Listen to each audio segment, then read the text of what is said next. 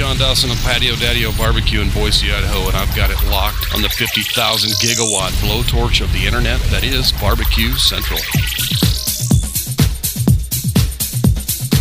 Happy to have you aboard here for the really big barbecue show. Boing. We cook because we have to, and we grill because we want to. Hit me! Fine, how's it going? You have a great show. I'm a big fan. Boing. So what seems to be the problem here? This man looks like he's dead, and he's in the crackle. Sean Bono! It's all about the Sean Bono, dude! Succulent fish! What? He ate 54 wieners. But listen, Lavernius, shut your face. I'm shaking like a dog shit peach seeds. We have top men working on it right now.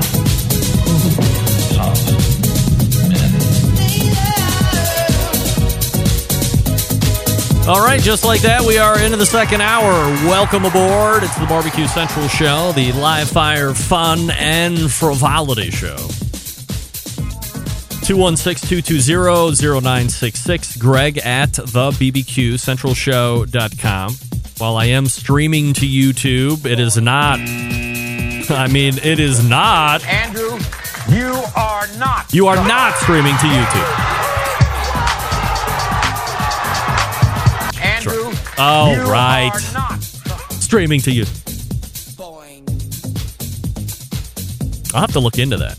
As I had mentioned, I had a whole thing I was going to try and promote. We'll try that next week. With Meathead, when he comes on.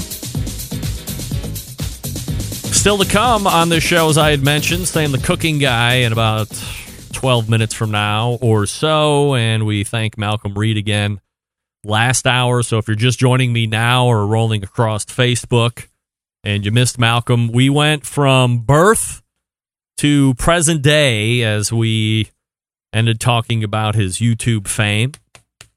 Some of you immediately emailing in and busting my balls, asking why would I ask Malcolm how much money he makes and all this. Shut up. Get that big stuff out of here. I didn't specifically say how much money is in the bank. I gave some generalized options, and I said, feel free to not share any of it. But you dumbasses want to know how much other people make. That's human nature. People want to know how much other people make. Whether people decide to tell other people how much money they make, I don't know. That's up to other people to tell them or not tell them. But I also know there is a sweeping misconception about if you have X number of subscribers, then you're making X amount. Everybody isn't David Dobrik or PewDiePie, where they're making millions of dollars a year and they're in Hollywood in mansions giving away $10,000 checks at, 100 or 200 person clips. That's not the norm of you. That's the small percentage of YouTube. So, of course, I'm going to ask some generalized money questions in order to make sure that the expectation of YouTube is set correctly. Sounds like he's making a pretty decent living on YouTube. Good for him. Oh, by the way, did you hear him say he's working over 80 hours a week every week? How good does that sound now? Are you working 80 hours a week, or are you just jealous because he's a success on YouTube and you're not? He's put in the hard work and you haven't. You can't be, let me rephrase that. You can be a jealous bitch on somebody else's success. You can be a hater if you want. But be real with yourself. You're not willing to do it. You don't have the talent to do it. You don't have the expertise to do it. So instead of appreciating, you're hater-rating. I wish Rusty Monson would pass out the hate blockers to the rest of everybody. Come on. So that's why I asked. You're welcome. And good for him. I mean, he's not making Barbecue Central show money, but he's getting there. This is a revenue and fiscal juggernaut, this show right here. And it is with a bullet, I can tell you that. Don't forget, you can follow me socially right here at BBQ Central Show on Instagram, Twitter, TikTok, and the Snappy Snaps /BBQ Central Show, Facebook and Twitch /RD Rempe on YouTube, which is definitely not streaming live right now, but who cares? Coming up this Friday on the best moments of the Barbecue Central Show in 10 minutes or less, episode 145, October 9th, 2012, Food Myths segment. Remember that one 8 years ago? Where some magazine posted 10 food myths or whatever it was, and I went down systematically, either agreeing or tearing them apart. By the way, as I had mentioned last week, one of the hidden gems of the best moments, the overarching goal is to get you excited enough so when the 10 minutes ends that you go back and click the link to hear that full segment interview, because there's 8 or 9 minutes of that interview that you're not getting. John has cut out the best 10 minutes. Secondarily, remember that full show link encompasses other guests. For instance, on the October 9th, 2012 full episode, you find a interview with the pitmaster of Big Papa Smokers, Sterling Ball. How about in the second hour, Diva Q, all the way back 8 years ago.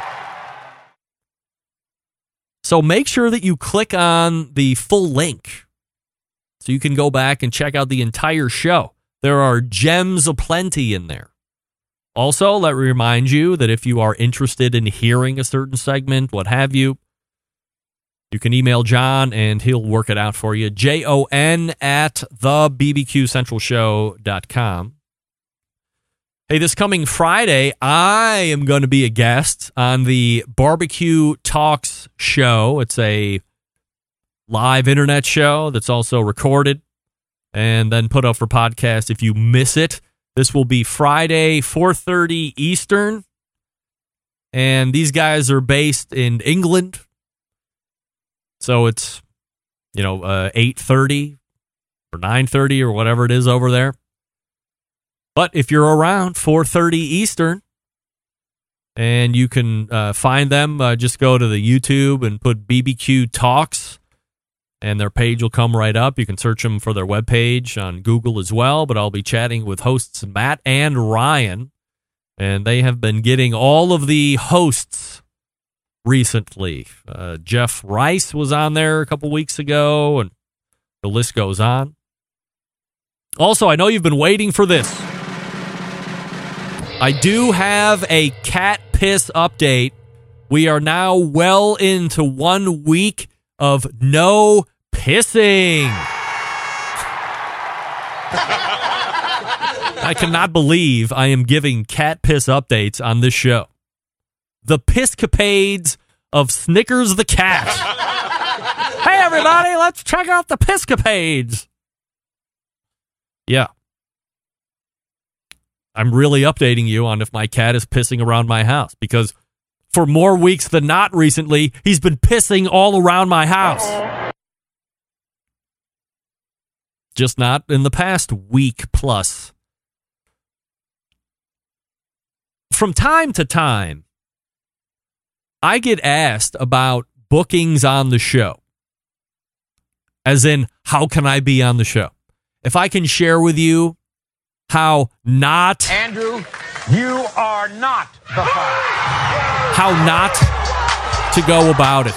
This is an exact verbatim email exchange that took place between me and a rando emailer. Rando email comes in last week. And again, this is exactly how it reads. Opening, closings, the body, everything.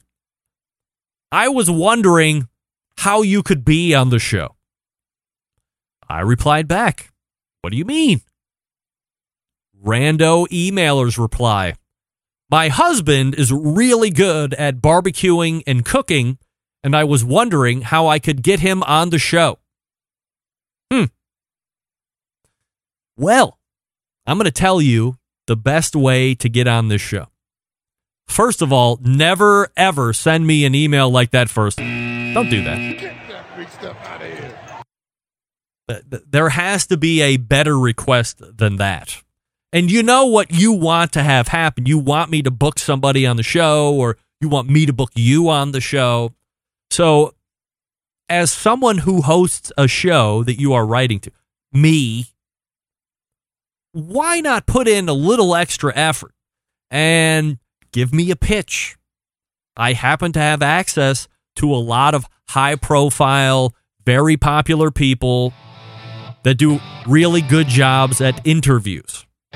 So if you think you can bring something new to the table, I'm happy to entertain any and all comers, but we're not starting out with, I'm wondering how you get booked on the show.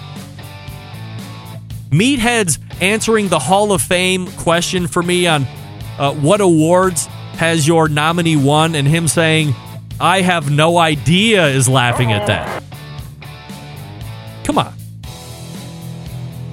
Pitch me. Sell me. Hype yourself up. Let's go. You can do it. I know you can do it. Make me want to book you.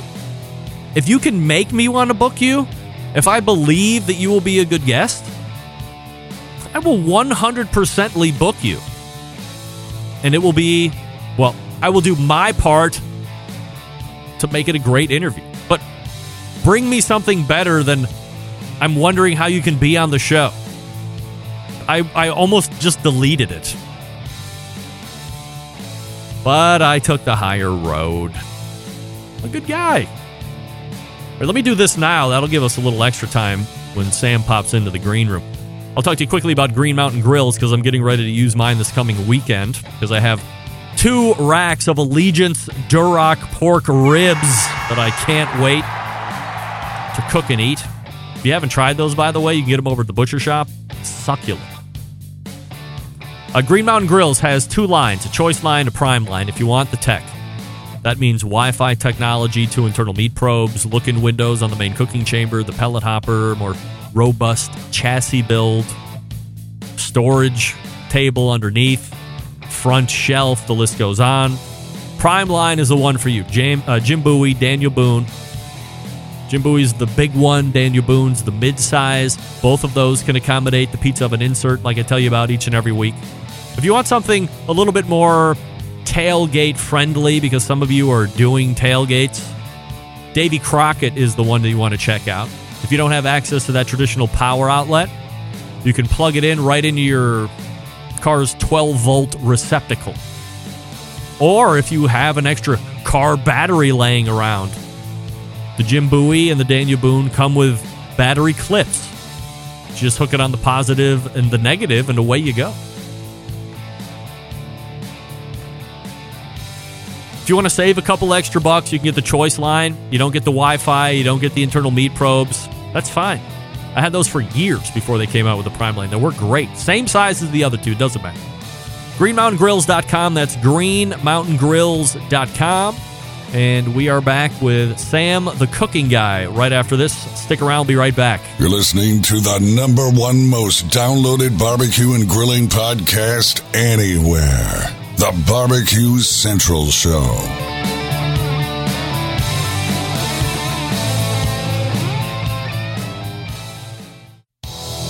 Monthly visits from a killer hog, a cooking guy, a man named Meathead, the author of Barbecue Bible, a grill girl, a bristly barbecue journalist, and the malfeasance of the barbecue world known as the embedded correspondents.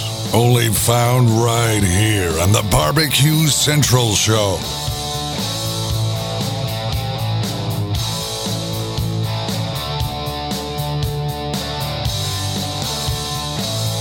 Hey, welcome back. This portion of the show is brought to you by Pit Barrel Cooker, the most unbelievable outdoor cooking device on the planet, currently available in 2 sizes.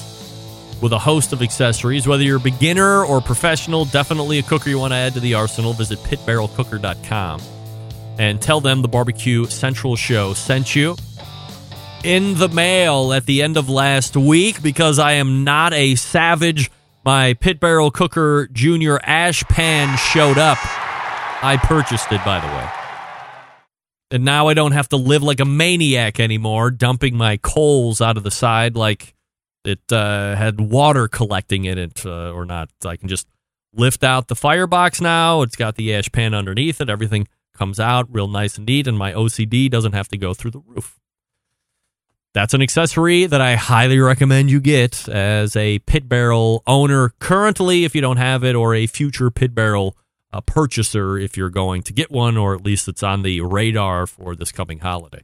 Hey, my next guest is a YouTube sensation. He is a Barbecue Central Show guest Hall of Famer, and he is ready to give us his origin story here this evening as well. We race to the hotline and welcome back Sam, the cooking guy. Hey, Sam. What are you doing? Are you eating on the show? What the hell is going on? Unbelievable. What are you eating? What is that? It's a Chori Pollo, buddy. Hey, it's Chori Pollo flatbread time, everybody. I said that's it. Anybody that says Chori Pollo on the show is going to get this music from now on. So, you know. Let me tell you something. Yeah. This has fast become a Gray's favorite. Really?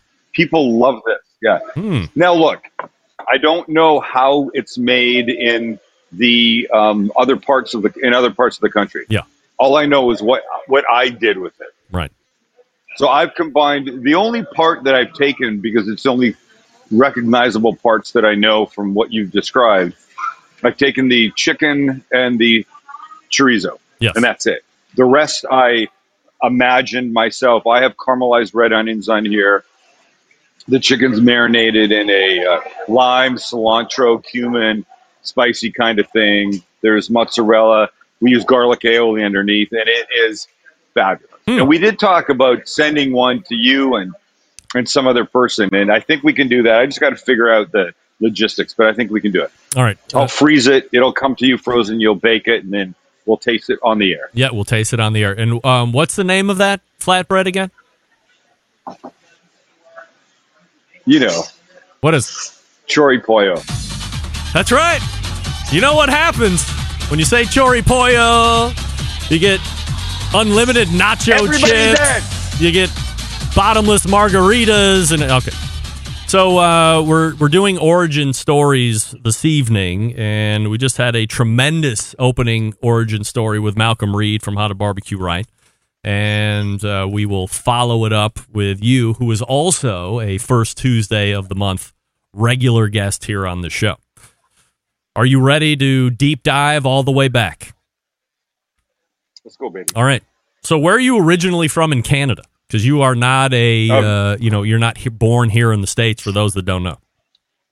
Well, Vancouver, Canada. It's about 2.25 hours driving time due north of Seattle. Same weather, same beautiful treed environment, same geography, same city with lots of water around it. It's a beautiful. The Pacific Northwest is really a really special part of the world. If you've never been, and if you've never been, you should go maybe in spring, summer. You know, it's nice. There's a solid 6 or 7 months, and then it gets rainy and wet, and really. I would rather have snow, I think, than constant rain. Constant rain it just beats you down. It really does. What does a childhood look like for Sam Zien? We were squarely middle class. We lived in a predominantly Jewish neighborhood. Some would have referred to our neighborhood as the Borscht Belt. We weren't all Jews, but definitely a pretty significant concentration of Jews there. Yeah, you know, it was a pretty normal neighborhood. I remember my parents built that first house for $60,000. And I said to my dad, $60,000? You freaking kidding me? Why didn't you build like 3 of them?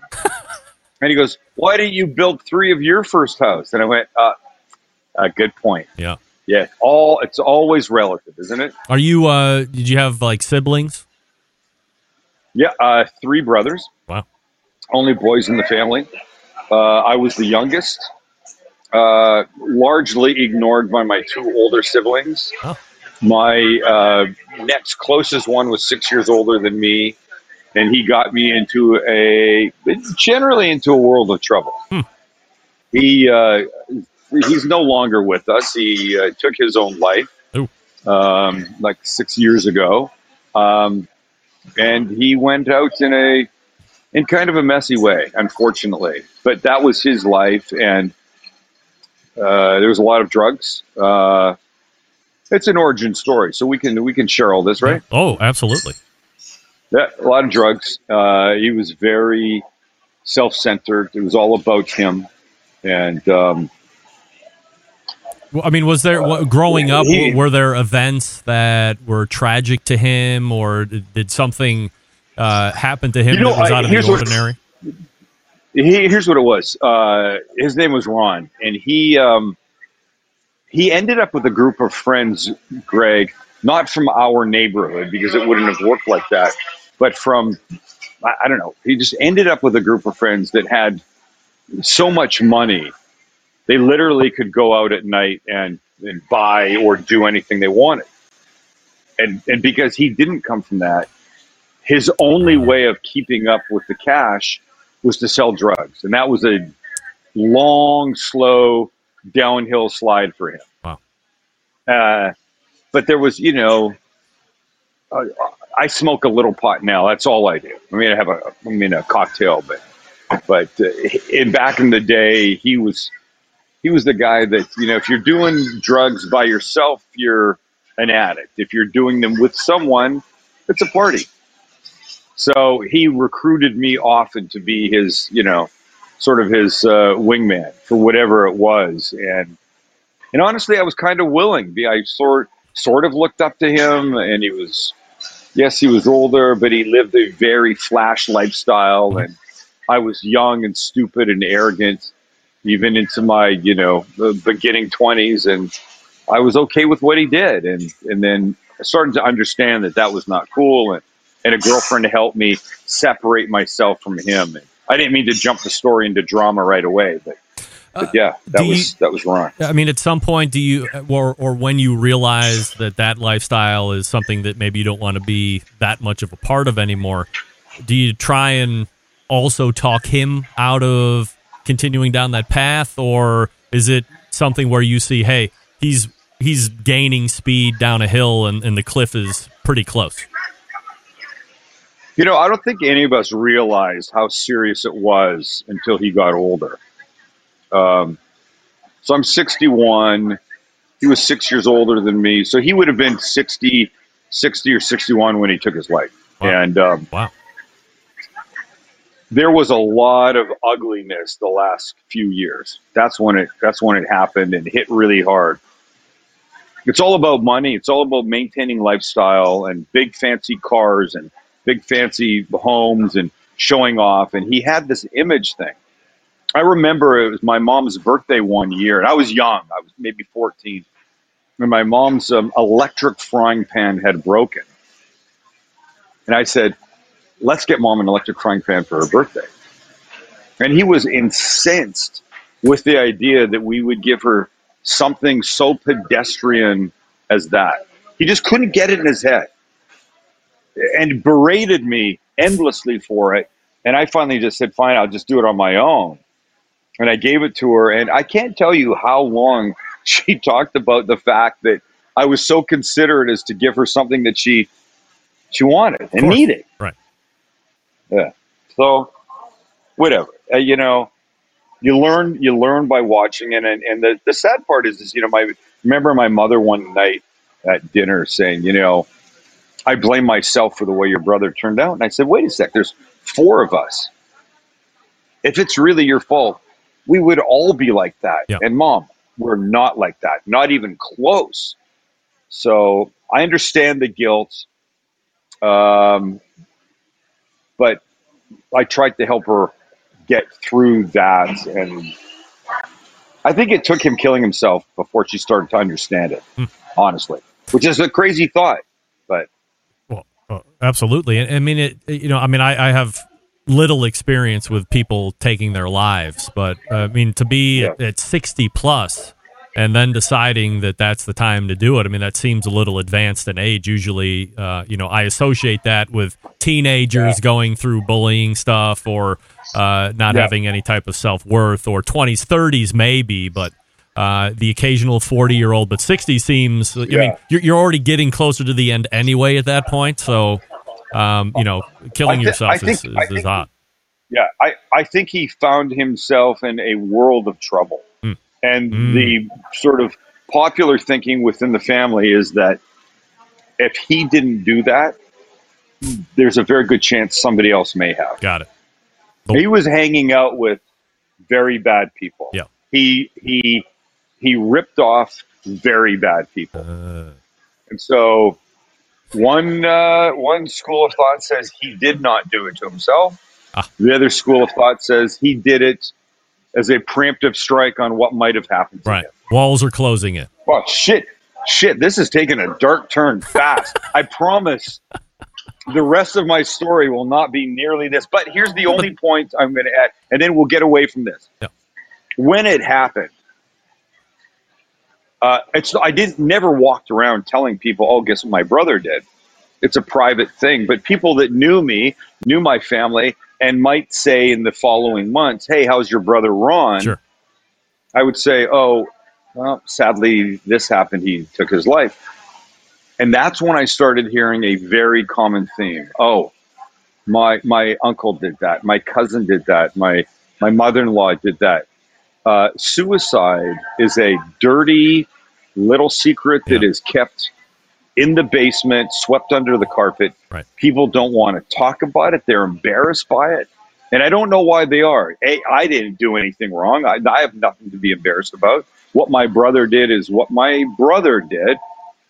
But it does need to be talked about more. Yep. And I'm not on a soapbox, but it's a very serious thing. And when people say or even intimate that they might be thinking of that, you have to take that shit seriously. You really do, because a lot of the time they're literally trying to find a way to ask for help and they don't know how. I think one of the there's two commonalities there. So I think as a survivor or somebody that that didn't kill themselves, obviously the person that's killing themselves has a whole different set of demons that they're dealing with that we can't understand. Yeah. But secondly, it's kept quiet because I still think that there's a stigma attached to maybe the survivors didn't do enough or didn't recognize something, or that it's shameful act for the person that did it. Yeah. But really the overarching point, and it happens to tie into the thing that I had promoted at the top of the show, which is Sean Walchef's most recent podcast episode on digital hospitality, has to do with his guest and mental health and how he had attempted suicide 4 separate times. And it was such a inspirational podcast to me to listen to this guy talk about.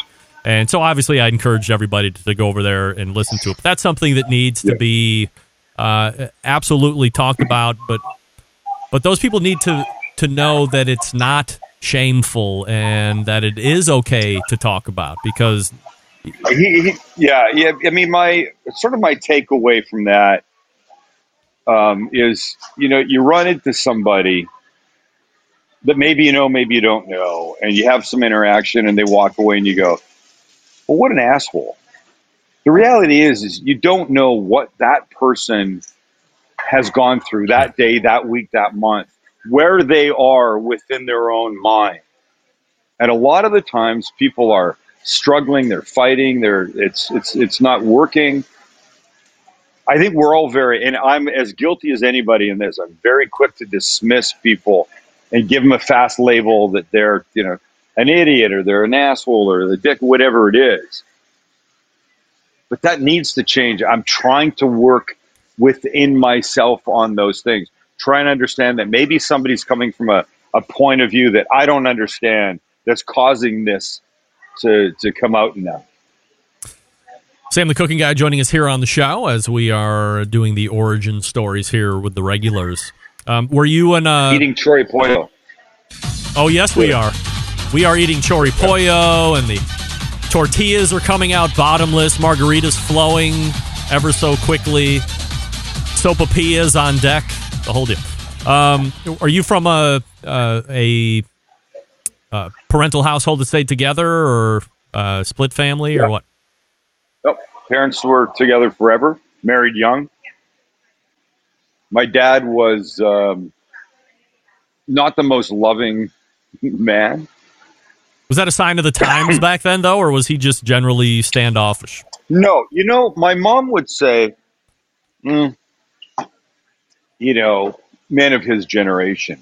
And I didn't buy that. I don't think that's true. I mean, there may have been more of them, but he had plenty of friends that took more interest in my children, what was going on in my life. My father asked a few cursory questions and then, oh, okay, good. That's all. He used to do this thing. He thought it was funny, but it was a thing. I'd be sitting having breakfast in the morning, and he would walk by and he'd whap me on the back of the head hard.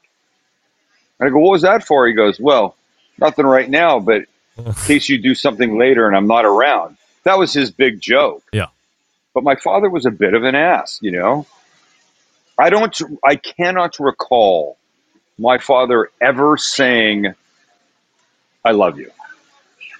And then it became a joke with me in later years when I moved out of Vancouver and we would talk on the phone. And I talked to my mom. She'd go, here's your father. And I talked to my dad for a couple minutes. And then he'd go, all right, goodbye. And I go, Dad. You go, yeah. I go, love you. And he'd go, here's your mom. The words literally could not come out of his mouth. But Greg, he came from a family of 2 boys and 2 cold parents. His mother was lovely, but not a warm woman. There was no emotion in her at all. I never knew my grandfather. He passed away before I was born, but it's, the apple was that expression. The apple doesn't fall far from the tree. So my father came from a cold family. He was a cold guy. My mother, who is still alive at 96, one of the most loving, wonderful people ever, I got her side, I think. You might disagree, but I'm much more emotional than any of my brothers are, for sure. What kind of a food scene is around you growing up? Is it just traditional stuff where, mom cooks? Did you have an interest in cooking or anything like that at that point? I did not have any interest in cooking. My mother was a fantastic cook. Fantastic. She could make anything. She was a natural cook. No cookbooks. She had them, but she didn't really use them. She had a very wide, deep repertoire of things that she would make. She was fantastic. My mother grilled, not anymore, but grilled better than most men of her day. We had, the house I grew up in had an indoor barbecue, if you can imagine. An indoor barbecue. Yep. It wasn't gas. It was in the kitchen. It was charcoal? It was, I don't know. It was charcoal. Oh, dear. So it was really just like think about it. It was a chimney in the kitchen. And I don't know why people don't do this today.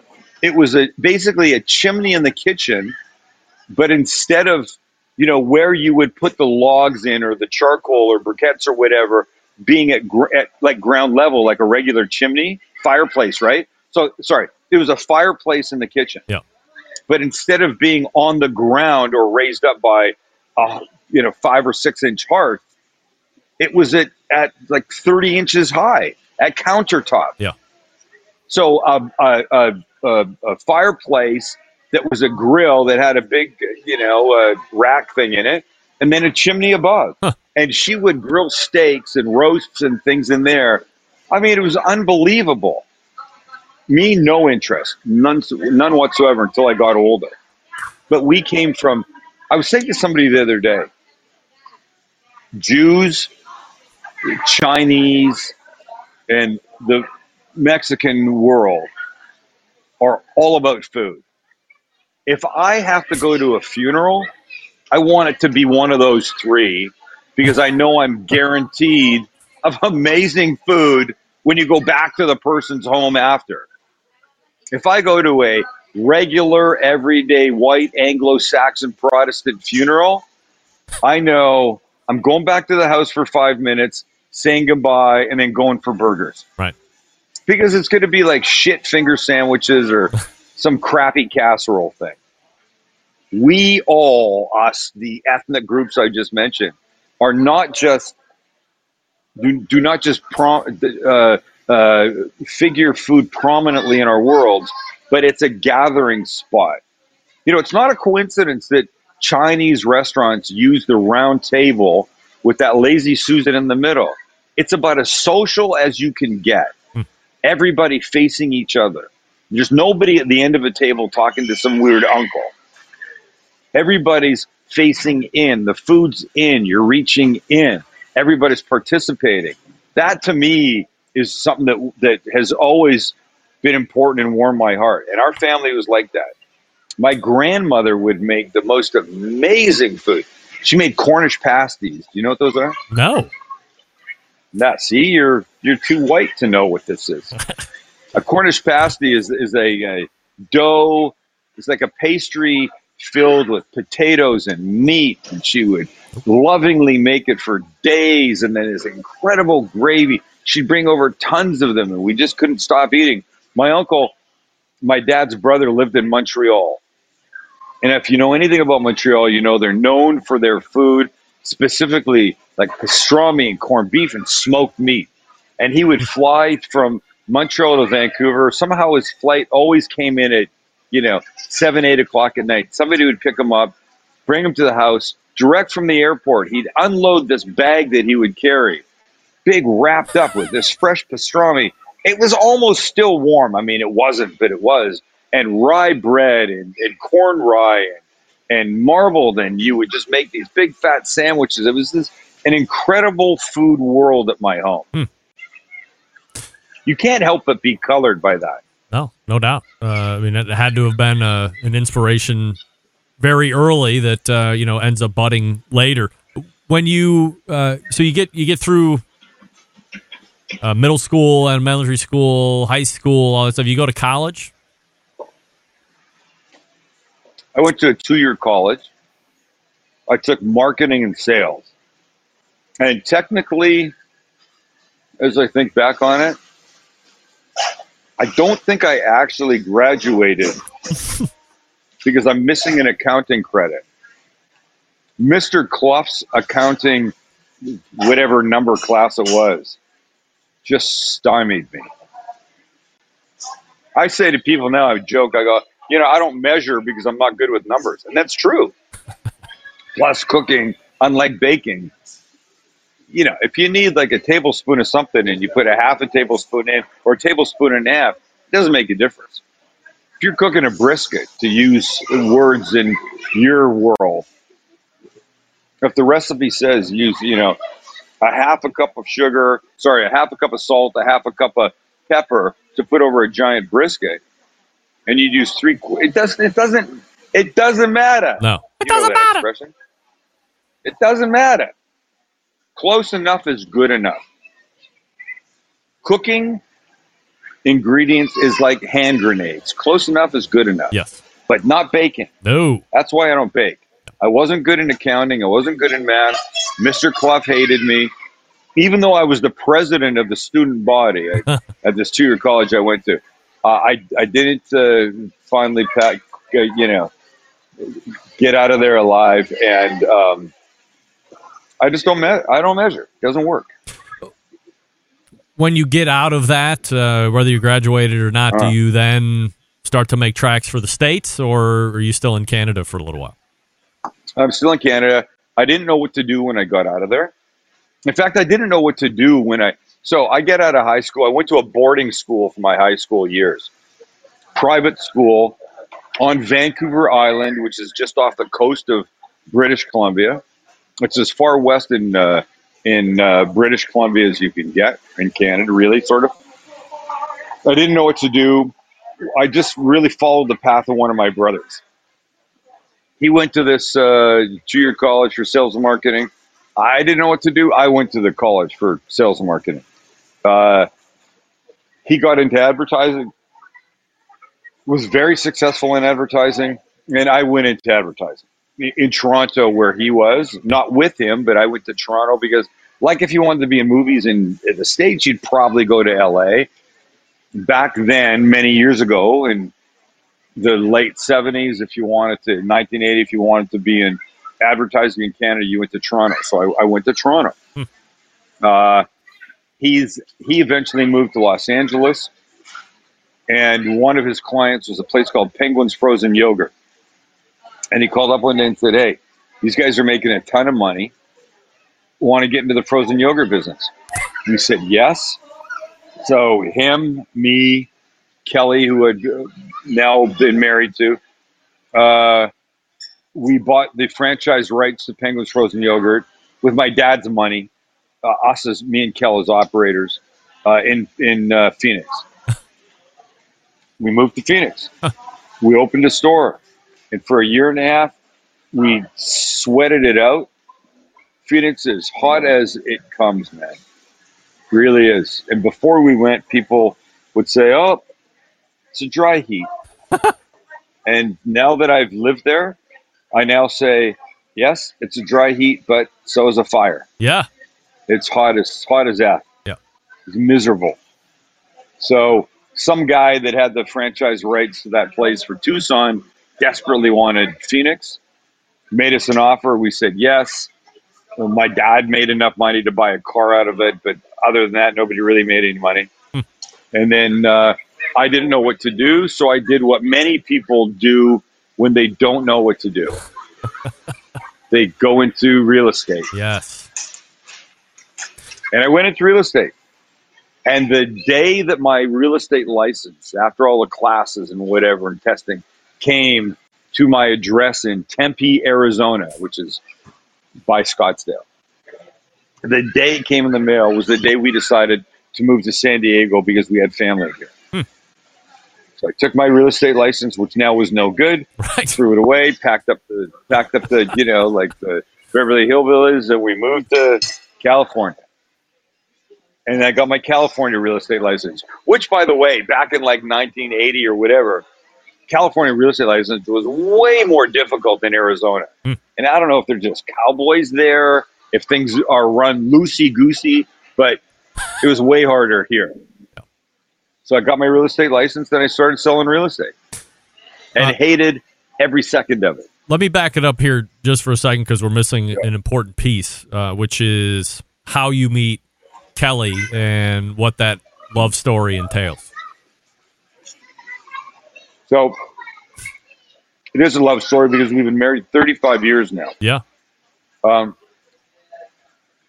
already said I'm Jewish, and Jewish mothers are probably like Chinese mothers and Mexican mothers. They want you to marry within your religion. And my mother tried to set me up a few times with no success. In fact, the one right before Kelly, I go on a blonde date, I knock on the door opens it up, the mother's there. "Sammy, Zion, I know your mother," whatever. And she calls the girl, and the girl comes, and the second she showed up, I was like, this is not going to work. And it wasn't that she wasn't attractive. She was just dripping with this attitude that I didn't want. Yeah. So that didn't work out. I'm in my late teens. No, I'm in my very early 20s. I'm in my apartment in Vancouver. The phone rings. It's my mother. And I'm on the couch with a girl beside me. Like this, right? We're watching TV. And I go, "Hello?" It's my mom. She goes, "You have to come to Palm Springs." My parents had a place in Palm Springs, Sam, where people go when they vacation from the West Coast, you right? have to come to East Coast Palm Springs. Sam, you have to come to Palm Springs, okay? Let's go. It's exactly right. And I think right away, I'm like, oh my God, my father's had a heart attack. What's the matter? She goes, I want you to meet a girl. And I take the phone and I jam it against the side of my head because I don't want this girl of course. to hear what's coming out of the earpiece. Of course. I go, we can't talk now. I'll talk about it later. And I hang up the phone. So a couple weeks later, my mother's back in town. I'm over at their house for dinner. And she starts on about this girl, and you got to meet her. One of my oldest brother was there. And he looks at me and he goes, look, you don't have to listen to Mom. I mean, forget what she says. But you should trust me. And not only do I know the family, but one of Kelly's sisters is my best friend's wife. Huh. So when I tell you you should date this girl, you should date this girl. So what do? I date this girl. I call her. We make a plan. She's not interested in a Jewish guy at all. Even though she's Jewish, she's like, I don't know what it is. I mean, you feel like you're forced into this shit by your parents and you don't want to be involved with it, right? Oh, it's human nature, right? I mean, if somebody wants you to do it, you want to go the opposite direction. Especially if it's a parent. You're breaking my heart, Sam. You're breaking my heart. You're killing me. So we went out, and there was a little fire that struck. 35 years later, boom. This, I actually couldn't get it off even if I wanted to. It's so misshapen. And it's an oval now. It won't come off my finger, but that's fine. So you do the frozen ice cream or yogurt or whatever place, and then you get over into San Diego. Do you talk about having kids, or are you in the process of having kids at that point? When does that happen? We leave Arizona pregnant. Oh, well, Kelly's pregnant. Yeah. And here's a little unknown fact. Max, that that shoots our all our YouTube stuff and edits it so beautifully. Max was conceived in the frozen yogurt store after hours on the stainless steel prep table. Oh my. I don't need to know that. Oh my God, Sam, your mother's ears are burning. I hope they're still not using that prep table. Yeah. Wow. Good for you. We've cleaned it since then. It's fine. Yeah. Good for you. It's fine. Yeah. Yeah.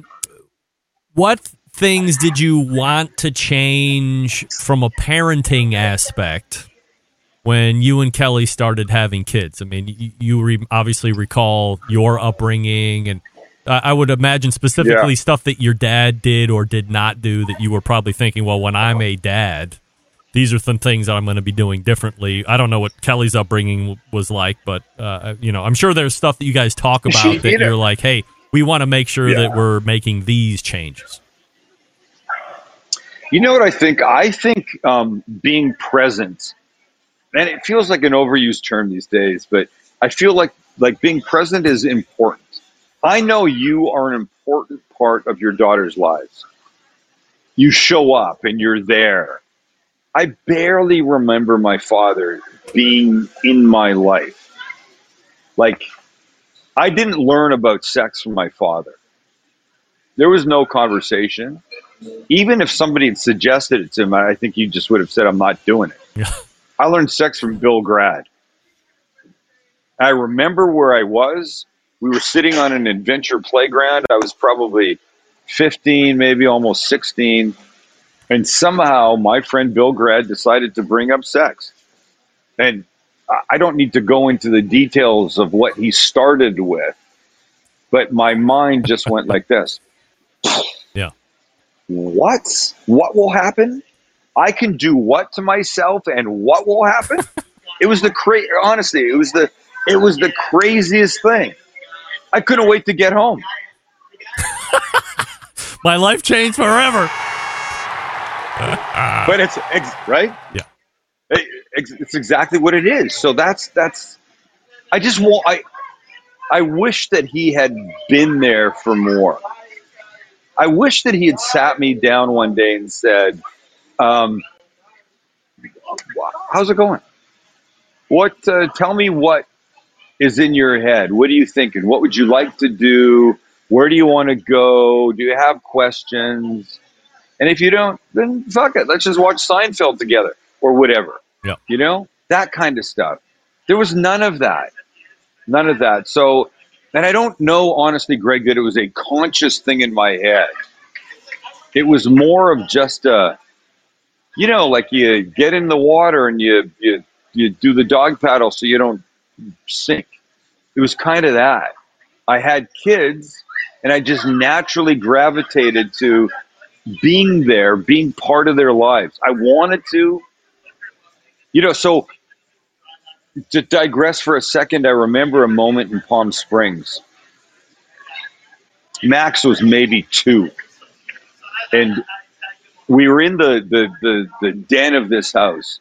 And I'm standing talking to my dad about something, and Max toddles over, and he reaches up as far as he can, and he starts going to touch the knobs of my father's very inexpensive stereo system. My father would never spend money on stuff like that. He was pretty cheap. And he goes, don't do that. Not even like nice, just don't do that to a 2-year-old or whatever he was. Right. What a 2-year-old doesn't know, and he continues to turn knobs and shit like that. And he goes, don't do that. I can see he's getting heated. I'm going, sweetheart, you know, you don't want to do that. Max did it once more. My father, all of a sudden, just like turned red, and he went, and he raised his arm up. And I don't know that it was a closed fist, it was maybe an open one. But the second that it got somewhere around his shoulder, our eyes, my father and my eyes locked. And I stared at him like, what the F are you doing? Yeah. And he looked at me and he put his arm down and he left the room. And my blood was boiling. I was incensed. And I picked up Max and I took him into the other room. I handed him to Kelly. I said, I have to go out. And she goes, what's the matter? I didn't even talk. And I just left for like an hour. He didn't say anything. I didn't say anything until I came back. The next day, I'm talking about it with my mom. And she goes, you know, it's men of his age and his era, like we were talking about earlier. And I said, but one of his friends came over the day before, the day that this happened, brought some little toys for Max. He'd never met Max. And was on the ground, on the carpet, playing cars with my son. Something my father had never done. And I said to my mom, but your friend Lou was here, on the ground playing toys with Max. The exact same age as Dad. And she had nothing to say because she was merely defending him. Sure. Which she did a lot. Right. My father was not abusive. He didn't hit. But that moment got him so crazy that Max was going to do something to his piece of shit stereo system. Look at me. I'm getting mad right now. I'm getting emotional again. Yeah. So how many years? Max is what, 31 or 2? 30 years ago, it's still getting me inside. So that was the thing. I don't know that it was a conscious thing, but I knew I just wanted to be part of my children's lives. And I think we've got it's still a father-child relationship. We're not buddies, but we're very close. We're very close. What are the greatest successes and failures of yours as a parent?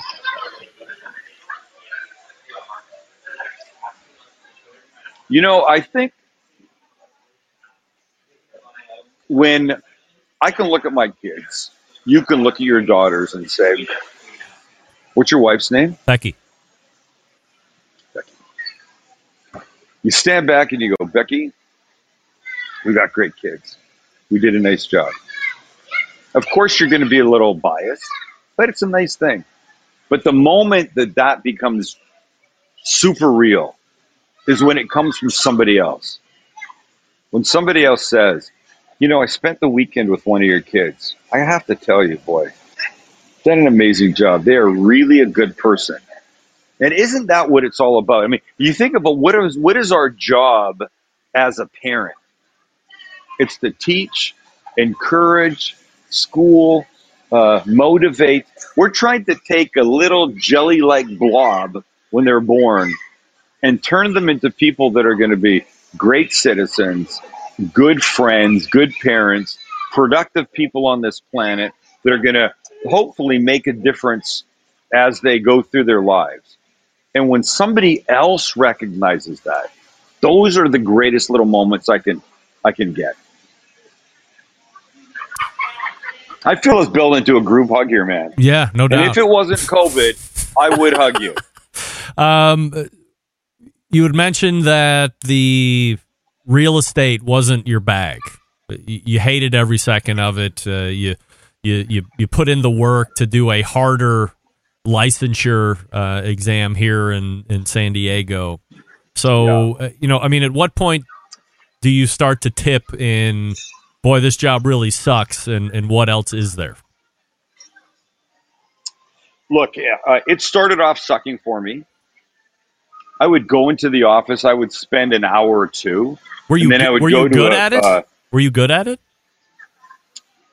I was personable. I was not really good with the details. Like I wasn't good in Mr. Clough's accounting class. But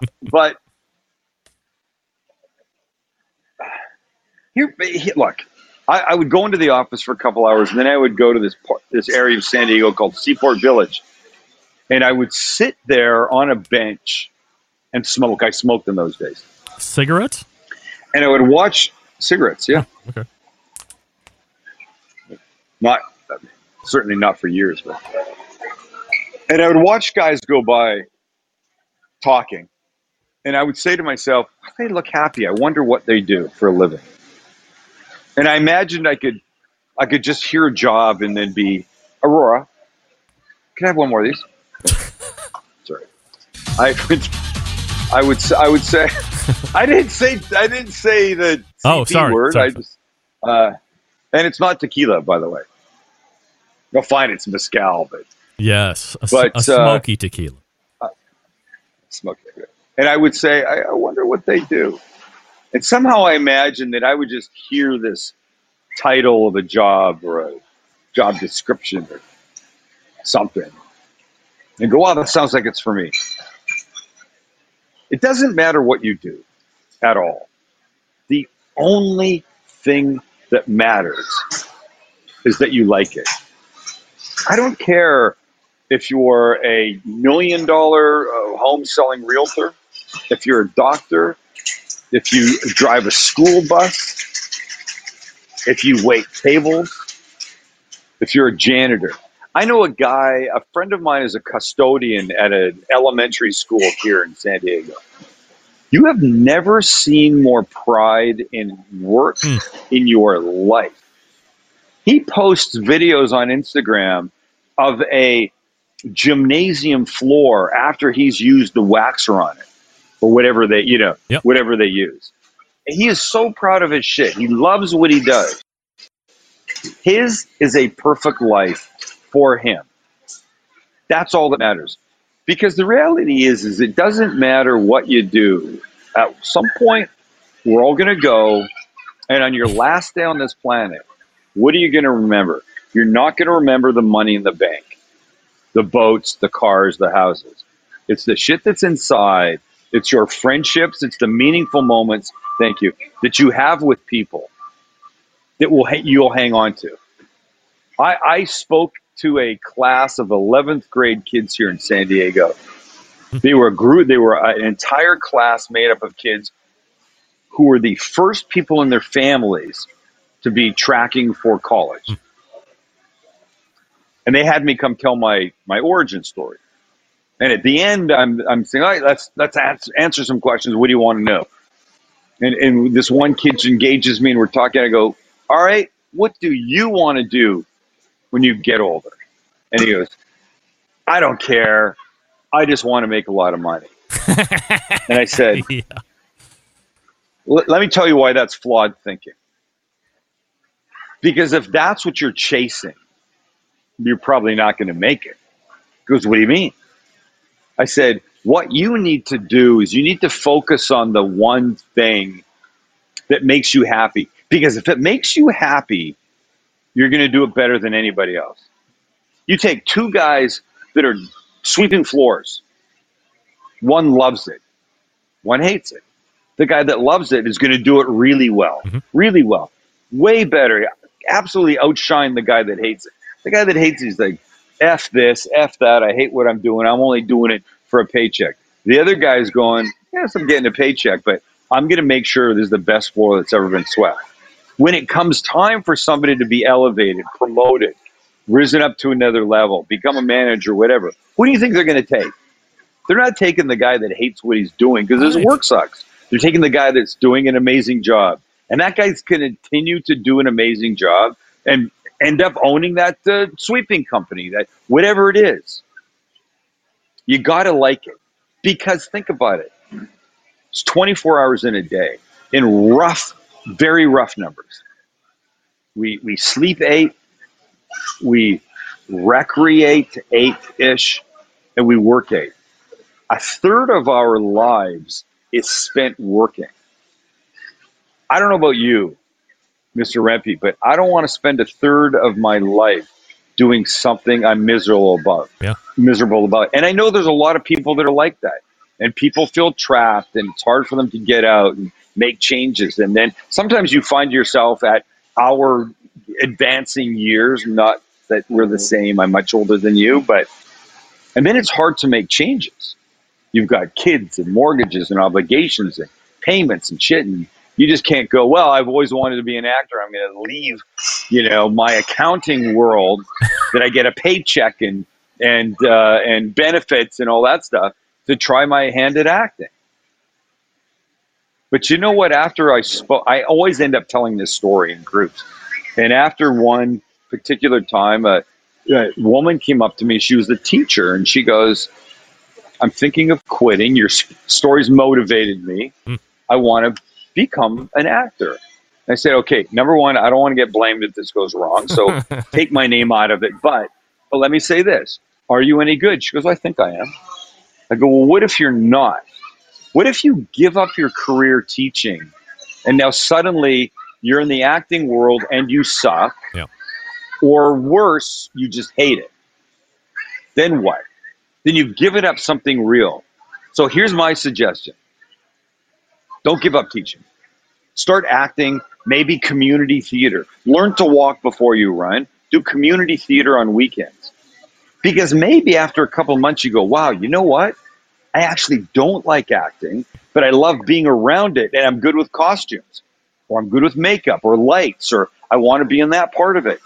And maybe, just maybe, it doesn't become a whole career for you, but it gives you enough life and energy and enthusiasm on the weekends or nights or whenever you do it, that you keep your day job as a teacher, motivating children. Literally the most important job in the world are teachers that absolutely get overlooked and underpaid, and I feel so sorry for them, but they're amazing people. But maybe this job gives you the energy and the fun that you're lacking during the week, but now you carry yourself through the week, so you've got all this fun stuff that you really want to do on weekends. What about that for a start? She was like, oh my God, I never thought of that. Because people hear me go, I went from, and we missed my biotech part of my life. I went from being a biotech director of operations, quit my job to try and start a travel show on TV. And people look at that and they go, well, you did it. And I go, well, it's a fucking fluke. Don't think because I did it, everybody can do it. I wasn't chasing a television career. I was chasing happiness. I hated what I did. My home life was great. I slept great. That 8 hours, fine. My social life, great. That 8 hours was fine. But my 8 hours of work life, after real estate, I worked at a biotech company for 8 years. That sucked. And as I drove to work every day and I pulled into the parking lot, I'd say the same thing. Not this fucking place again. Oh. And that's a terrible way to go to work. And I know there's people, little gnat here. I know there's people listening right now that are saying, shit, that's me. And I'm saying, all right, it doesn't have to be you, but jumping off a cliff into the unknown like I did is not a good thing to do. Yeah. Figure it out. But try to put something in your life that will make you smile. That's what we all need. So when you're talking about doing the biotech stuff and you're hating it, and correct me if I'm wrong here on the timetable, but is it you and your brother go? He goes to the Japan for a business trip, and you tag along and you try to put together some kind of a TV show, and it's going to be, hey, I'm going to show you what it's like to be an American here in Japan, and this is what you do, and you do the trip, and you're bringing it back to pitch or something like this, and then 9/11 happens. I can do this. It's the year of my 40th birthday. I'm at Soup Plantation. Remember Soup Plantation? No. It was a salad and meal buffet chain here in Southern California. That I think the buffet chains are gone now. Oh, I hate to say it. Nothing makes me happier than an old school Chinese buffet, right? Orange chicken, the fish, the fried rice, the crab legs, all that stuff. Crab legs, love it. Yeah. But I think that business is gone. So we're sitting there one day, and he goes, "I'm going to Tokyo for business in a month and a half." And I go, I've always wanted to go. Kelly goes, "Why don't you go for your birthday?" So I tagged along, and it's a year later that I'm sitting in my office at the biotech company going, "Oh man, I hate my life. What could I do? What could I do?" Because I would literally sit at home, Greg, on a Sunday morning with the San Diego Union Tribune newspaper, help wanted general section. I was so miserable at the biotech company. I would run my fingers down the help wanted general ads, looking for inspiration, hoping the hand of God would go, "Hey, buddy, that one. Look at that one." I'd get all charged up. I'd get excited when I saw. And it didn't matter what the title was going to be. Right. It could have been hotel night operator. It could have been, I don't know. Anything was better. Data processing. Anything that I found inspiration from was going to be okay. And I can tell you something. That doesn't work. I don't know how God works, but he did not work for me that way. And so I would sit in my office and lament and moan about how unhappy I was. And one day I said, you know what? I'm trying to fit myself into some pre-existing job. Like I'm looking for a title that's going to turn me on. That's a mistake. What if somebody came in my office right now and said, here's the deal. You can go do anything you want, no regard for income, what people thought, status, any of that bullshit. What's the one thing you want to do? And instantly, I answered my own question by saying, I want to go back to Tokyo. After that trip with my brother-in-law, I had a great time. I loved the food. I loved the people. I loved the culture. I loved how different it was. The whole thing was great.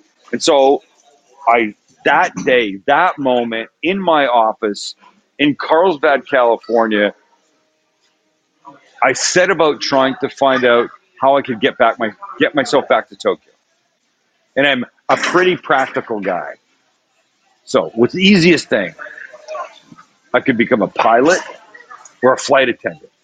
But I don't like to fly that much. And I didn't like the idea of being a flight attendant, having to be nice to people for like 14 hours at a stretch. Because people are shitty to flight attendants. Like snapping, "Miss, I want more of this. I shouldn't have to. More napkins." There's shitheads. So I go, all right, rule that out. How about I could go teach English as a second language? And look, I speak the Queen's English. I'm Canadian. I believe my command of the English language is generally better than many people. I could do that. But the idea of coming home and saying to Kelly, all right, here's the plan. You, me, the 3 kids, we're moving to Tokyo. We're going to live in 14 square feet and all sleep standing up, like leaning against one another on the wall. I knew that wasn't going anywhere. Right. And somehow an idea for a travel show loosely based on what I had done when I was there a couple of years before with my brother-in-law popped in my head. And it was, there's an expression, a drowning man will grab at a sword. You think about it. You throw a guy in the water. He starts sucking in gulps of water. He knows he's going to die. Yeah. And you hand him a long, sharp saber. He'll grab at it. Well, I was looking for anything to grab onto. And a TV show about traveling in exotic places hit me. And I went, I'm going to do it. So I did. I quit my biotech job. I pulled together this little crew that had done a very mundane not even documentary, but 3-minute video on the biotech company. I said, come on, let's go. We're going to go to Tokyo and Hong Kong, shoot some demo footage and try and put something together. Nobody got paid. Nobody was going to get paid, but they were going to get a free trip to Tokyo and Hong Kong. I'd managed to convince a hotel association in Japan to underwrite that part of the trip. Huh. We were getting flights from the Hong Kong Tourist Board, and I knew nothing. But I could spin a beautiful tale of bullshit with my Canadian and grasp of the English language in late night emails. And I would write the Hong Kong Tourist Board and say, hey, we're doing this. Would you like to help fund part of the trip? And they go, well, what's your experience? And what's the crew done? And what are your credits? And all that stuff. And I would write back like emails that were like 40 pages long. Not answering any of their questions, but saying things. Look, you need to understand, this is not about the lifestyles of the rich and famous in Tokyo and Hong Kong. This is encouraging regular people who might not think it was accessible to understand it is accessible. That was my angle, and they loved it.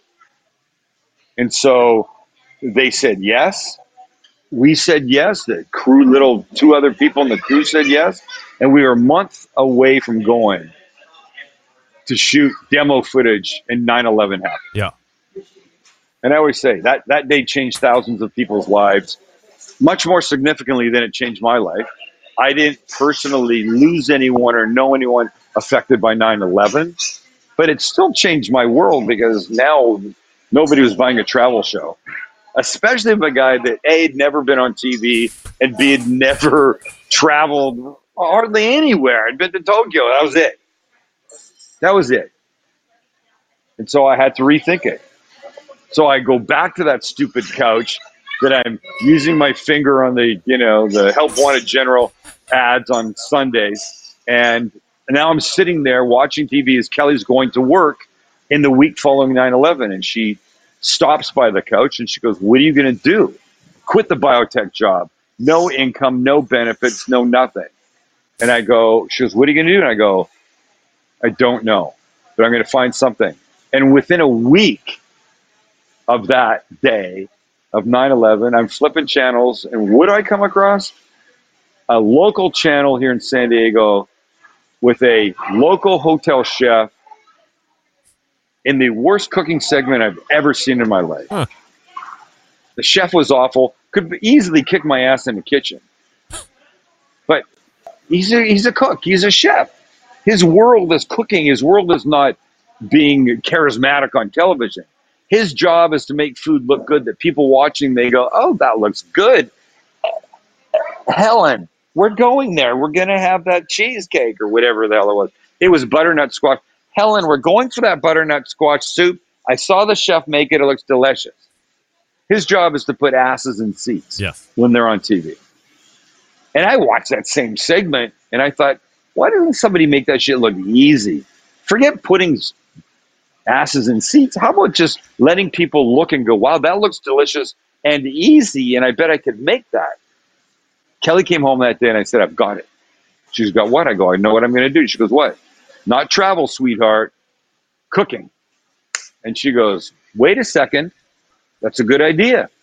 Just one thing. I go, what? She goes, you can't cook. The only thing I did in those days, maybe pancakes for the kids, maybe some eggs, and all guys can make eggs. But I did it, and I said, look, I'm going to do such easy stuff that I will be my own weakest link. Anybody watching will be able to make it. And I did. I called the crew. Go, we're not going to Tokyo. We're staying here in my kitchen.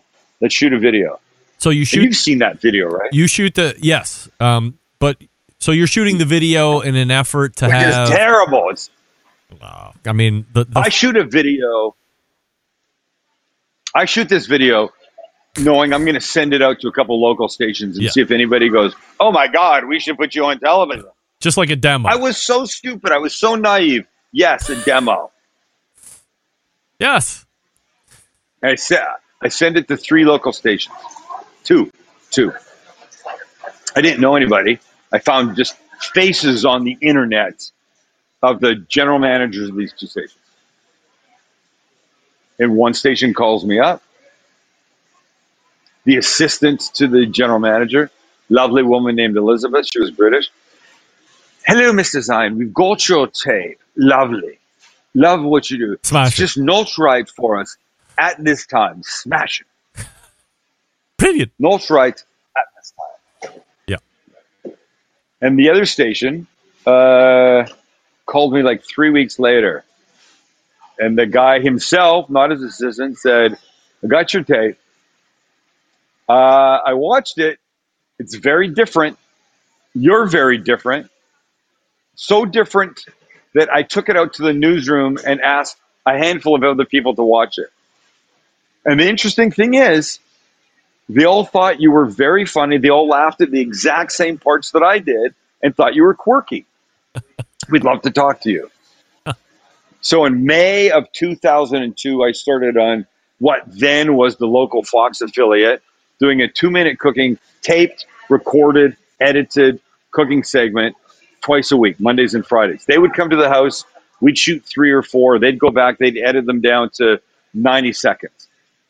And then on a Monday or a Friday, I'd be sitting there at the anchor desk, and they go, hey, Sam's here. What are you making this week? And I go, blah, blah, blah kind of pizza. They go, great, let's watch. And then the tape would roll for 90 seconds. When it ended, I would have heated up or made the food in their kitchen across the parking lot, and there it is. And the anchors would take a bite, and everybody was happy. And I did that for a whole year. I didn't make 1 cent. They didn't offer me any money, and I didn't ask for any money because I knew that I needed to learn. Sure. I knew. The only thing I knew was that I knew nothing. And then after a year, they started paying me. I made $16,000 for my second year in cooking, which meant that I averaged $8,000 a year for my first 2 years. Yeah. Which is not all that glamorous, but doable because I had a house with some equity. And in those days, you could just pull equity out of your house. Nobody gave a shit. Yeah. In fact, I was telling somebody the other day, when I was in real estate, there was a loan called stated income. Yeah. Like now you have to provide everything. Yeah. Stated income meant the form said, how much do you make a year? And you'd put in $850,000. Nobody would question it. Right. They'd give you a loan based on that income. It was ridiculous. No wonder this country went. Yes, of course. tits up for a while. Yeah. So you get paid. You're doing local television. I start getting paid local television. How does it grow?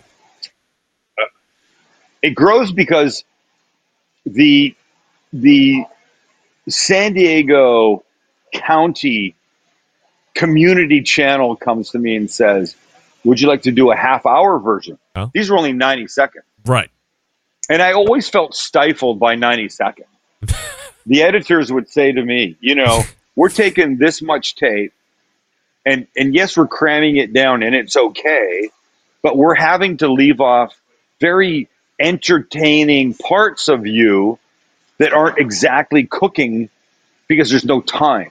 So now I go from making a pizza in 90 seconds to now a half-hour show that basically has 4 6-minute segments in it.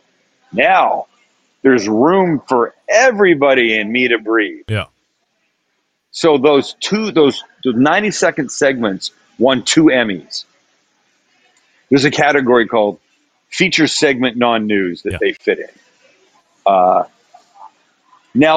this half-hour show, I moved to that station. Now that wins 2 more Emmys. Wow. I'm like, wow, it's a great business.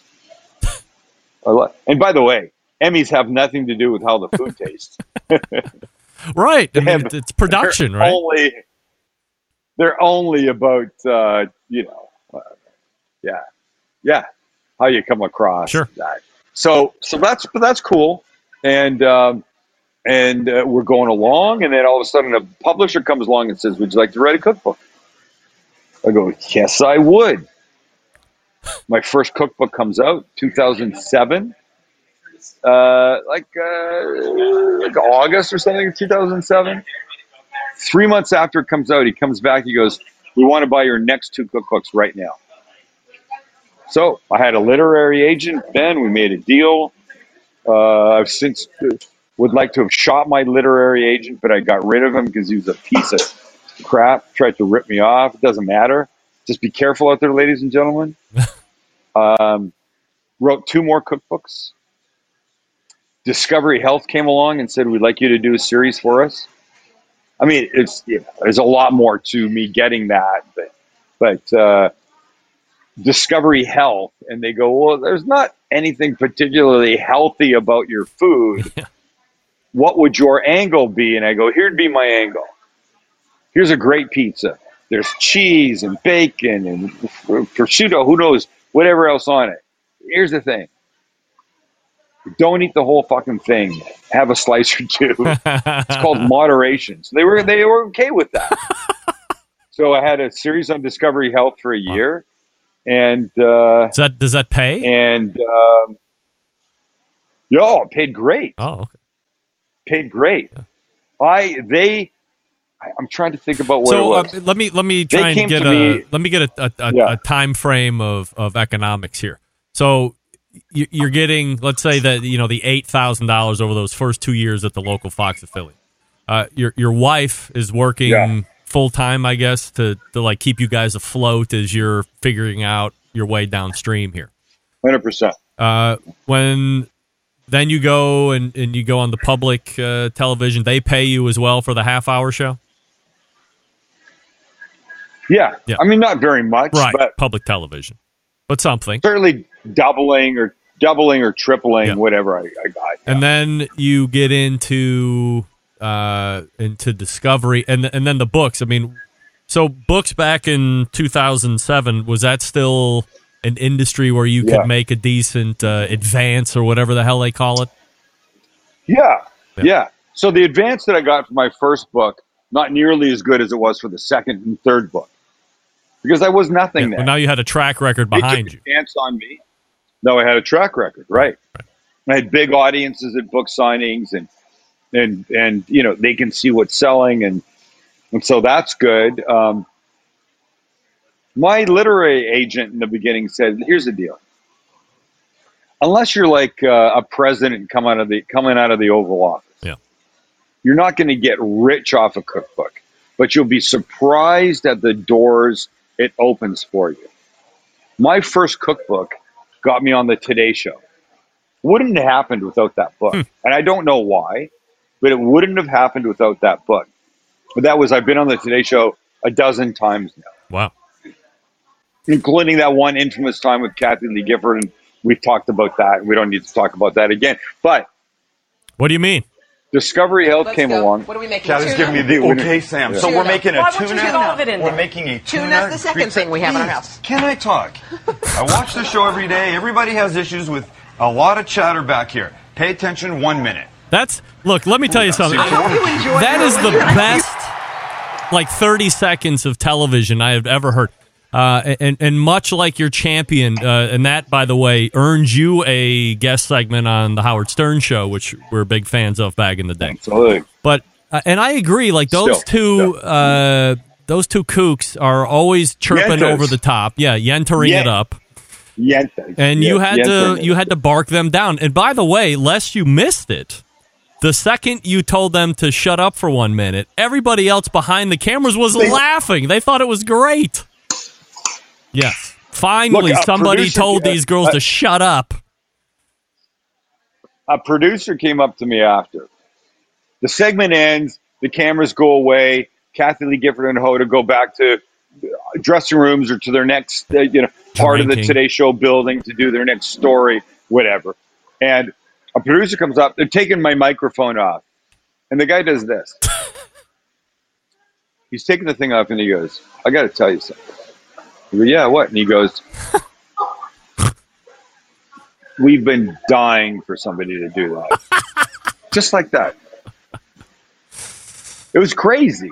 Do you think that it was crazy? But it was even though he's giving you kudos. Like I've also been in a business setting where a rep has told the sales manager in so many words to go F off, and he's a unmerciful slave driver. Well, guess what? In 24 hours, that guy finds himself conveniently out of a job. Did you think that telling those two to shut the F up might have earned you a never return back to the Today Show trip? Yeah, I did. My first time, that was my second time. Wow. My first time I was making chicken enchiladas. And if you ever made my chicken enchiladas, and by the way, for everybody that's listening, you should go to the website, look up chicken enchiladas. They're white chicken, there's cream, and there's lots of Monterey Jack cheese, and as I'm making it with Hoda Kotb and Natalie Morales, not Kathy Lee. She wasn't there the first. Yes, do that again.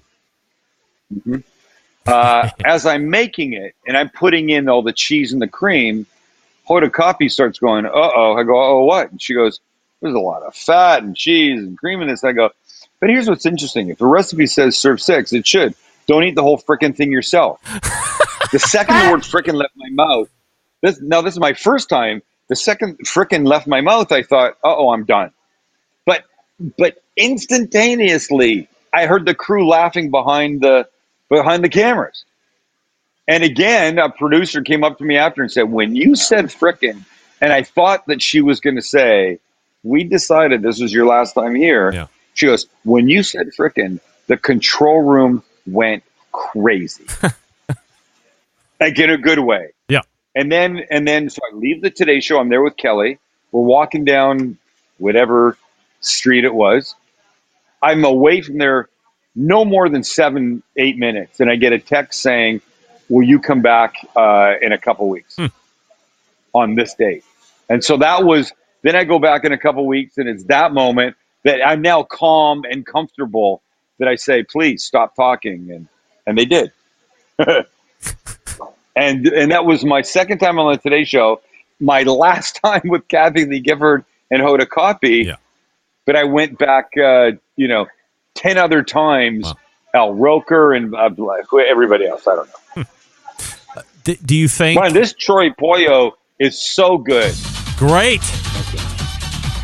Hey! Burritos for everybody. Endless margaritas coming from the bar, ladies and gentlemen. And half-off guacamole. Or as I say, guacamole. Guacamole. So keep that music going. Keep the music going. It's more like this. Wait, bring the music up a bit. All right. Gentlemen, welcome to the stage. Fantasia. Get your fake dollar bills out, lady. And remember, free dances in the champagne room until 10. Wow, unbelievable. Does the Today Show catapult you into a different stratosphere? Because, look, books are great, and local television, regional television is great, but Today Show is national. Yeah, it's very big. It's millions of eyeballs on you at once. Yeah, and interviews, and it does some very good things. But that's what that literary agent was saying. A book is not, at this point, going to get you rich, but it is going to open a lot of doors for you, and it really did. And so, just going through this, there's the local stuff for 2 minutes, then it becomes a half-hour show, then it becomes a Discovery Health series, only for a year. And then that ended because Oprah bought Discovery Health. Because she grew up as a little girl and said, one day, with God as my witness, I want to have my own channel. And so she own the Oprah Winfrey Network. Yep. She literally bought the Discovery Health number on everybody's TV dial. So she took over Discovery Health and had access to all the shows that were there, and incorrectly assumed that my show was just for men and it would never play on her shit. So I didn't go there, and it didn't matter because any of the ones that were existing Discovery Health shows that Oprah took were only there for a few months, and then she ditched everything and started all her own stuff. I'm not bitter much. No, but. Not at all. So then, and then YouTube starts. We start doing YouTube. Yeah, I was going to say, like 8, 9, 10 at some point, the computer comes around, and it's around. Obviously well established in 2007. Internet is proliferating at breakneck speed. Were you ever against looking at the computer as an option at some point? Like, TV is always going to be the best place to be? Never against it, but because of my age, and let's just be honest, I'm older. I was never against it, but I never thought of doing it. It was Max that came and said, again, my oldest child, that was slated for law school, had passed the exam, was accepted, and came to us and said, I don't think I want to go to law school. And don't forget, this is the guy that said, the only thing that matters in your life is that you do what you love. Yeah.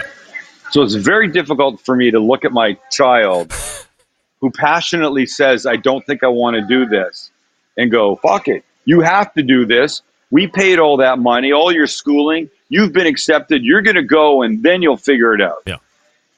So I couldn't do that because it wasn't in us. And I said, so what do you think? And he goes, I don't know yet, but I want to figure it out. So we gave him a little room, and one day he came in and he said, I think you should be doing some YouTube stuff, and I think I want to be part of it. And I was like, all right, let's see what we can do. I honestly have Max to thank for pushing this direction. Is that what year is that, roughly?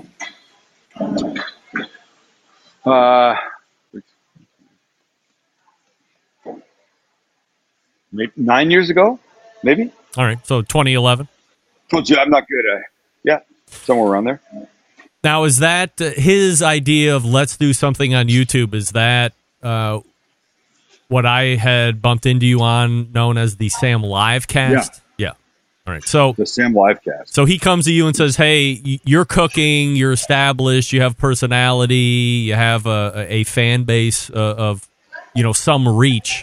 I want to put together this live internet show. We'll call it the Sam Livecast." And for the folks that don't know, I mean, it was basically part talk show up front and then cooking show in the back. Would run an hour or so, depending on what you were up to and what you were into on any specific episode. More or less. Yeah. So even more or less. And that is my first introduction. That's my first introduction to you, by the way. I don't even remember who told me, but somebody said something along the lines of, "This guy's like you in the first part of the show, but then he cooks on the backside of the show. You should check it out because I think you would like it." Yeah. And so I just watched the first episode, and it was immediately hook, line, and sinker for many reasons. Entertaining content. It was live. You had a great studio setup, and you had a fucking incredible kitchen, which is still like a dream kitchen to me. But you had like that talk show studio at the table, and then you would it felt like that, and it was like a real but again TV show on the internet. It was, yes, it was missing one thing: people watching. Nobody watched. We did that. So look, if I say we've been on 9 years, we go back to 2011. Between 2011 and 2018, it's 7 years. Yeah. We amassed 30,000 subscribers. 30,000 in 7 years. But we weren't even trying. And not that we were arrogant about it. We didn't know. We thought we were doing well, and then one day Max comes in. He goes, "I don't know if this is working. Maybe we should think about this." And we talked, and it was very difficult for me to let go of that format because there's a woman, I'm trying to remember her name, Addie Korn. Then she might have been 80, that lived in Brooklyn or something. And she was a rabid fan. And I killed me to think that we were going to change formats on an 80-year-old woman that was a fan. And we changed formats, and then everything changed. Yeah. We went from 30,000 subscribers in May of 2018 to a million in August of 2019. Wow. So in slightly more than a year, it took us, 7 years to get 30,000 subscribers, then slightly more than a year to gain 1 million. And then August of 2019 to August 2020, we gained another 1 million. And now we're at 2 million and a quarter something. Yeah. And the rest, as they say, is history. And I'm not saying that because my computer battery just went to 14% and it went from black to red. I'm just saying that's what happened. When you are having the conversation of going away from the live to going pre-recorded, do you then immediately start game planning? How many produced pieces do we want to put out a week? Was it originally like, hey, we want to do this as a goal, but then you realized we need to back it up or back it down or ramp it up, depending on where the idea was originally? I think we all felt like, because we were almost starting anew, we needed to come out of the gate and be really consistent, more than less. Let's put more content out to try and get more people watching. If you do one video a month and you do lasagna, you got this many people looking at lasagna. If you do 12 videos a month and everything is different, you've now opened up the base of who will be looking and potentially finding your stuff. It's that simple. It really, at that point, is when I should have listened to Mr. Clough's accounting class. This is where the numbers come in, but it kind of is a number game. You cast one net for fish with one episode a month. We were casting 12 nets a month and getting that many more fish. Right. And so it really did change shit for us. It's fun when you break things down to basic, simple, silly little analogies like that. It really helps you understand it. And we're up against a lot of people that way bigger channels than us, have way more subscribers and views and stuff that do sometimes less videos than us, and that's okay. We found our little world, and right now it seems to be working okay. 2 questions before I let you go and before the battery dies. Do you guys, 12%, you're good. 12%. Do you and Max talk regularly about where you would like to see the show in a year from now or 3 years from now? No, we don't. But we're understanding that we have to. We've just started that notion in our head. Somebody has helped us understand that planning is important. Things have come out so quick, so fast. We've all just been busy sort of just keeping up. And some things slip through the cracks, so we're trying not to let happen. We're trying to get a better handle on how to be mindful of what's next, because honestly, we really haven't done that planning yet, and it's very important. And we know we need a roadmap. Right now, we don't really know where we're going. We just know it's going well. So that part is a serious component that we haven't sat down yet, but it's right there, right in the outside of our brains, waiting to come in. Last question, and I'm not asking this the normal way. I'm going to ask this in a different way. Generally speaking, I think that there is I don't know if wild misconception is the right, but I'm going to say wild misconception by folks who aren't YouTube savvy or don't know how YouTube operates. That if you get to a certain threshold of subscribers, that the money floodgates just open up and it's millions of dollars. You're buying Teslas. You can get mansions in Hollywood. You know, David Dobrik and Pootie Pie and the whoever else these kids my daughters watch on YouTube. Yeah, it's amazing. Yeah.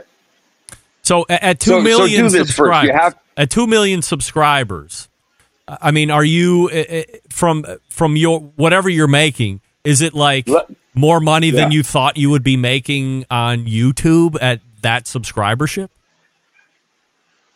But here's the thing: I didn't ever really know what you could make on YouTube. Right? No, had no idea. Didn't understand it. And the popular misconception is, wow, 2 million plus subscribers. You should be making a lot of money. Yeah. It's not about subscribers in the least. It's about views and length of viewership. And length of viewership doesn't mean that guy's been a viewer for 3 years. Right. It means he watches 5, 6, 10, 12 minutes. Right. That's what's important. And so we at 2 million plus subscribers have more views than some channels with many more subscribers than us. Not all, but sometimes many. And then it's this algorithm that they figure out of more views is good. They want that. But then length of view, how long is somebody watching? You know, you do these integrations, and the integrations are, if your video is longer than 5 minutes, the mention first has to be in the first 5 minutes, and then the last 5, and then this long in the middle, that kind of stuff. Look, these guys know what they're doing. It's a very savvy world out there. These are big companies that spend a lot of money for advertising, and they want it done right, but they also want it with people with channels that have a dedicated viewership. They want people that are going to watch for more than just 30 seconds or 2 minutes. Right. And I won't give away our viewership length of a typical watch. I'll tell you tomorrow, but our numbers are very good. Sure. We manage to keep people, and I know not everybody likes us. My style is very different. I go, look, do you remember I can't even think of it. There's a style comment on YouTube, on Instagram. It's always from the top. You don't ever see anybody. Like a bowl goes in, cheese and ground beef goes in, it comes out. Right. Then a pan goes in, it gets hot, that stuff goes in. I don't remember who those, I can't remember who does those. If that's what you want, if you want merely the instructions, the how-to, then that's what you should watch. You should stay the F away from me because that's not what I do. But if you want to know an alternative to that cheese or a way you could shortcut this with more conversation and maybe some fun, Night Aurora, I'm your guy. Look, there are people that love us and then absolutely people that hate us. But my grandmother's expression, and she died 25 years ago. She didn't have a Jewish accent, but I'm going to give her one because it's funnier. Look, that's why there's different flavors of ice cream. Not everyone likes chocolate, so maybe you like vanilla.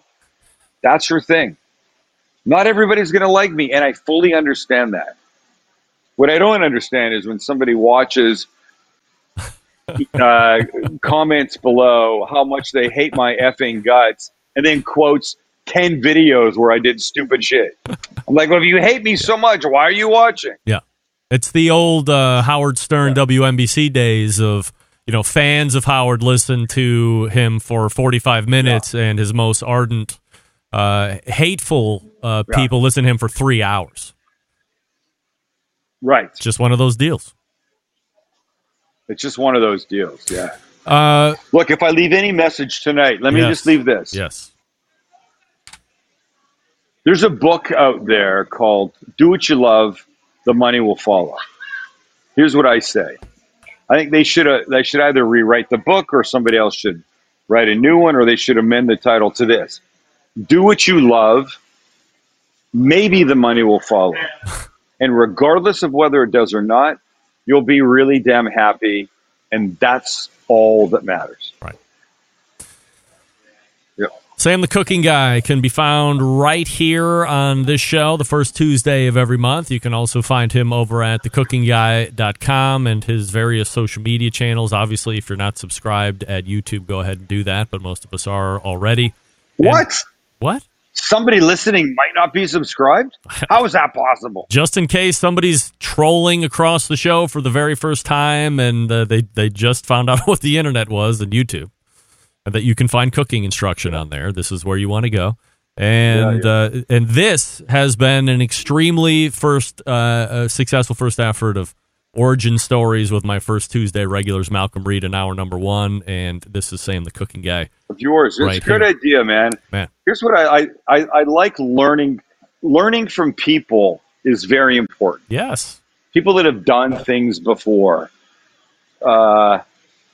You get the good, you get the bad, but you get all of it. And that's this kind of stuff I find is really useful for people. And I know there's people watching that are unsure. It's a weird time. What do we do?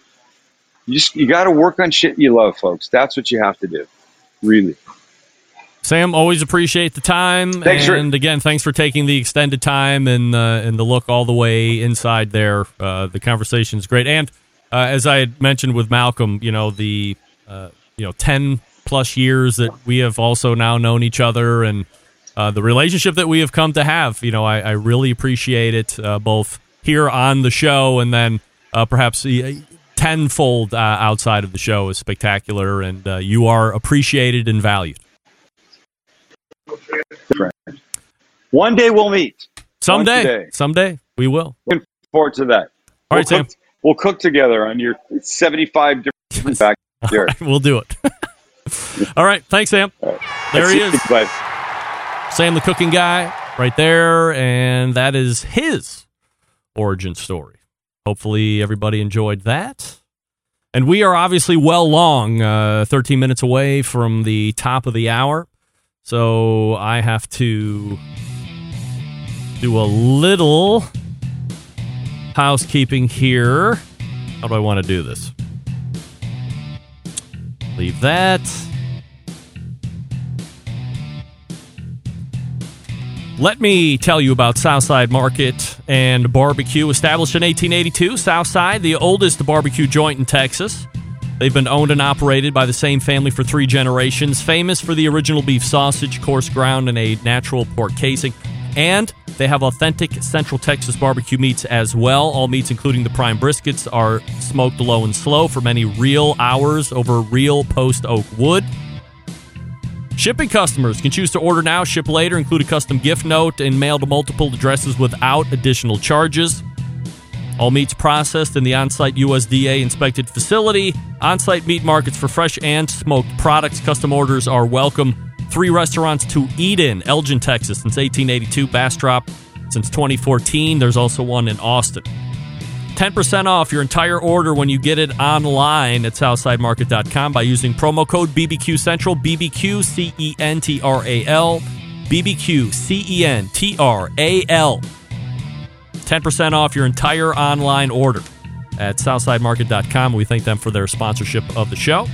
And we're back to wrap it up right after this. Stick around. We'll be right back. You're listening to the #1 most downloaded barbecue and grilling podcast anywhere. The Barbecue Central Show.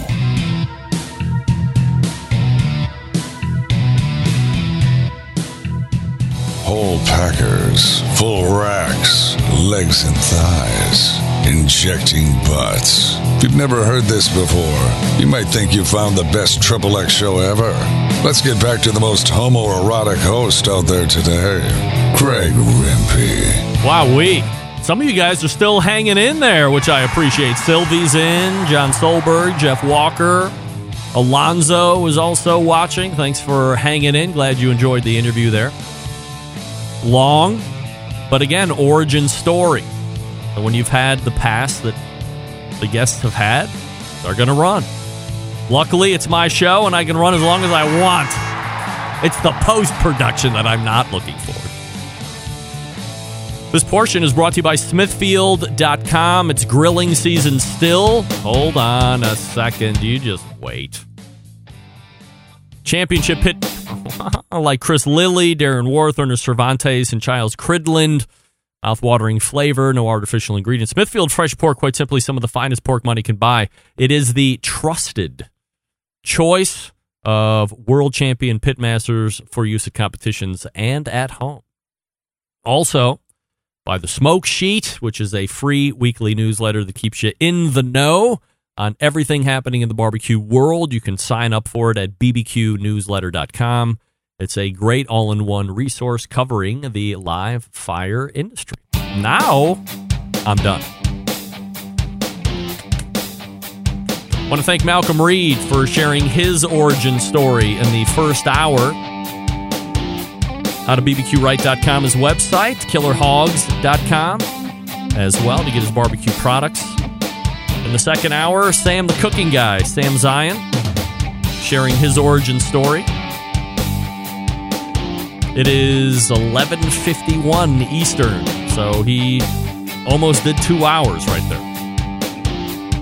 But a unique look inside somebody that is on the show regularly. There you go. That was the idea. A look back, see how they got to where they are today.